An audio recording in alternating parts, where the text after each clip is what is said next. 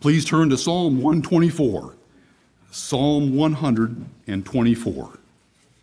Psalm 124, a song of degrees of David. It says at the top, there are 15 songs of degrees from Psalm 120 through Psalm 134.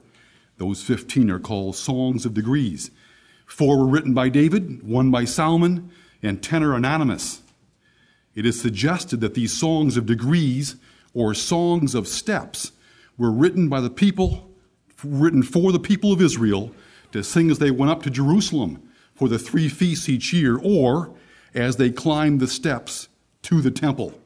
But whoever sang these songs, and whenever they were sung, these psalms were well prepared to be sung by their peculiar form and the sentiments they express.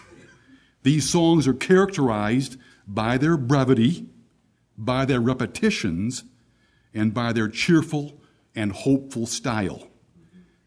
These songs of degrees are sometimes called pilgrim songs. Psalm 124, a song of degrees of David. The divisions of this psalm are this. 3 divisions basically, verses 1 through 5. The psalmist acknowledges the difficult plight of the people of God in this world were it not for the gracious preservation of the Lord. Verses 6 and 7, he praises the Lord for his deliverances from strong and subtle enemies. And finally, in verse 8, he voices his confidence in the Lord for future preservation. Amen. Please follow along as I read the 124th Psalm. If it had not been the Lord who was on our side, now may Israel say, if it had not been the Lord who was on our side, when men rose up against us, then they had swallowed us up quick, when their wrath was kindled against us. Then the waters had overwhelmed us. The stream had gone over our soul. Then the proud waters had gone over our soul. Blessed be the Lord, who hath not given us as a prey to their teeth. Amen. Our soul is escaped as a bird out of the snare of the fowlers. The snare is broken, and we are escaped. Our help is in the name of the Lord, Amen. Who made heaven and earth. Amen. If it had not been the Lord who was on our side. While the verse begins with an if, there is no if in this matter. The Lord is on our side. Yes. Period. He has made us, he has saved us, and he will be our help and refuge for time and eternity. Amen. He stands with us and will never forsake us. The Lord is on our side. Amen. But the psalmist wants us to consider what could have been if the Lord had not been on our side. He wants us to be more thankful for what the Lord has blessed us with by reflecting on what could have been if the Lord had not been our help and stay. The need for this consideration is based on one of the central themes of Scripture, that there is total enmity between the people of God and the people of this world, between the righteous and the wicked. Yes. The Bible speaks of this conflict from beginning to end. The psalmist wrote in another place, the wicked watcheth the righteous and seeketh to slay him. And again, the wicked plotteth against the just and gnasheth upon him with his teeth. The powers of darkness and the wicked of this world have set themselves against the God of heaven and against his people. Yes. And so we see the absolute necessity of having the Lord on our side. Yes. There is no one else who could or would help us, but the Lord is on our side. Amen. It does not matter how many are against us or how few are on our side. The Lord is on our side. Amen. This is the everlasting God, the Lord, the creator of the ends of the earth, who is our help And again, the Lord of hosts is with us. The God of Jacob is our refuge. So the psalmist wants to remind us that while the Lord is powerful and always on the side of his people, we must never forget the great deliverances that he mightily provides to us each and every day by being on our side in this wicked world. Yes. Right. Now may Israel say, yes. Or now may the people of God say, if it had not been the Lord who was on our side. And we of all generations need to be reminded the most of what could be if the Lord were just to remove his intervening grace from us for a short time. Many of our Baptist brethren experienced this in the Dark Ages when Rome ruled Europe. We live in a time of unparalleled peace and safety for the righteous. We do not see the wicked rising up and persecuting God's people in this country, but we may not always have the peace and security that we enjoy today. For the past 6,000 years, the norm has been that the wicked of this world are seeking and destroying the righteous. Right. So we must, of all generations, be more thankful for what we enjoy today. Amen. If we haven't specifically thought about this fact recently, let us bless and praise our God that he has been on our side in a unique and wonderful way that few generations before us have ever experienced. Thank you, Lord. If it had not been the Lord who was on our side. And so the psalmist repeats himself to get our attention, to remind us of what the Lord has done for us, and to encourage us to greater thanksgiving and praise for the Lord's many mercies in our lives. If it had not been the Lord who was on our side when men rose up against us. These are the men of this world, men who have set themselves against the God of heaven and against his people. David knew what it was to have men rise up against him, for he had often experienced this during his life. He knew what it was to have Saul, Absalom, and others rise up against him from both within Israel and from the outside Israel. David wrote in another psalm, many are they that rise up against me. This has been the experience of the people of God throughout the history of the world.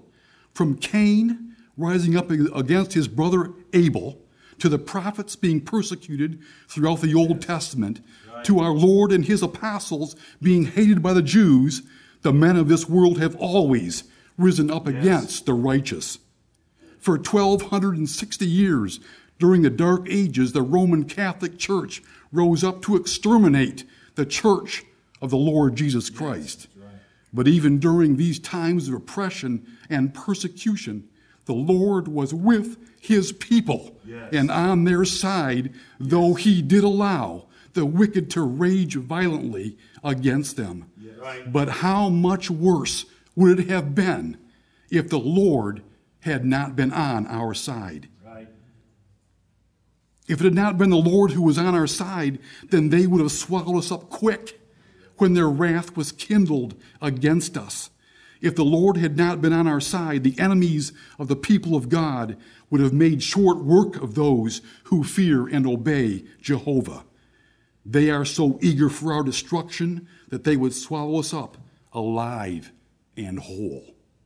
We would only be a small morsel, it seems, when they finally get to do what they are committed to doing, that is annihilating the people of Jehovah.